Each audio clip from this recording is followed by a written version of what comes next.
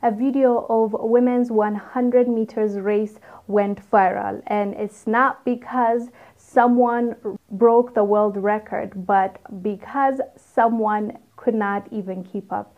Let me show you this clip, we'll come back. A Somali sprinter competing at the World University Games in Chengdu, China, has gone viral after running the women's 100 meters in embarrassingly slow fashion. Nasra Ali Abukar ran the distance in 21.81 seconds, some 10 seconds behind the leaders, and was seen to skip across the finish line, having been left well behind by fellow competitors. It was claimed the time was the slowest ever in international competition. The incident has resulted in the suspension of Khadijo Aden Tahir, the chairwoman of the Somali Athletics Federation. She will also be subjected to legal proceedings.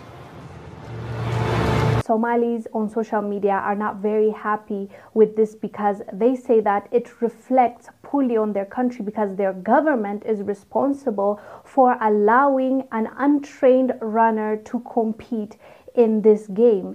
According to local outlets, the girl in this video is Nasra Abukar Ali, and the women's 100-meter race was held in China, and this is the 31st Summer World University Games. And some have been saying that she is the niece of the president of the Somalis Athletics Federation.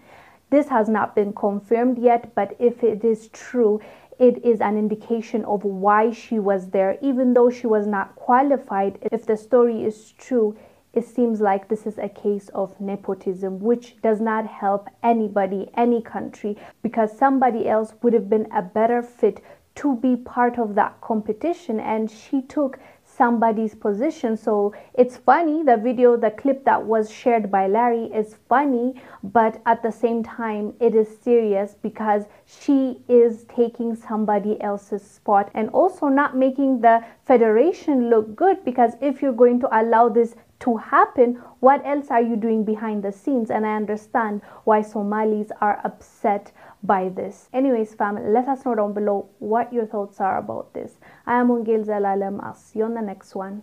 Bye.